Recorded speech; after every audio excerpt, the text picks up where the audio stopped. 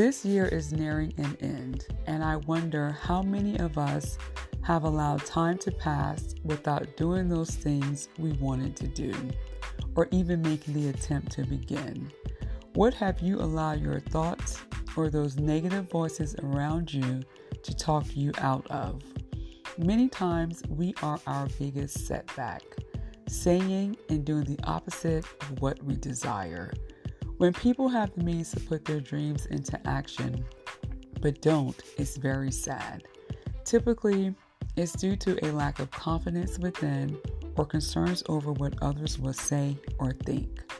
Think back over the last 8 months and how many people have left this world.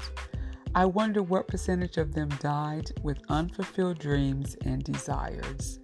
Our lives truly are a gift, and there are many people who are living their best life.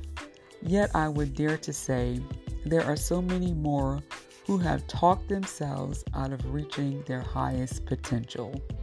When we are fearful, we find all kinds of excuses as to why something can't be done.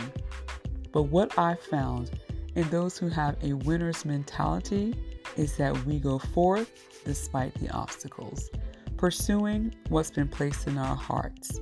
Even when it seems like nothing is happening, we do not talk ourselves out of the dream. We talk ourselves into the fact that it is possible. Keep pushing and flip the negative talk into words of empowerment. You must be your biggest supporter, and you must believe in you when no one else does, because you are unstuck and you are free. Thank you so much for tuning into the podcast today. I hope something has been said to inspire you. Please feel free to share this episode with a friend and follow us on Instagram.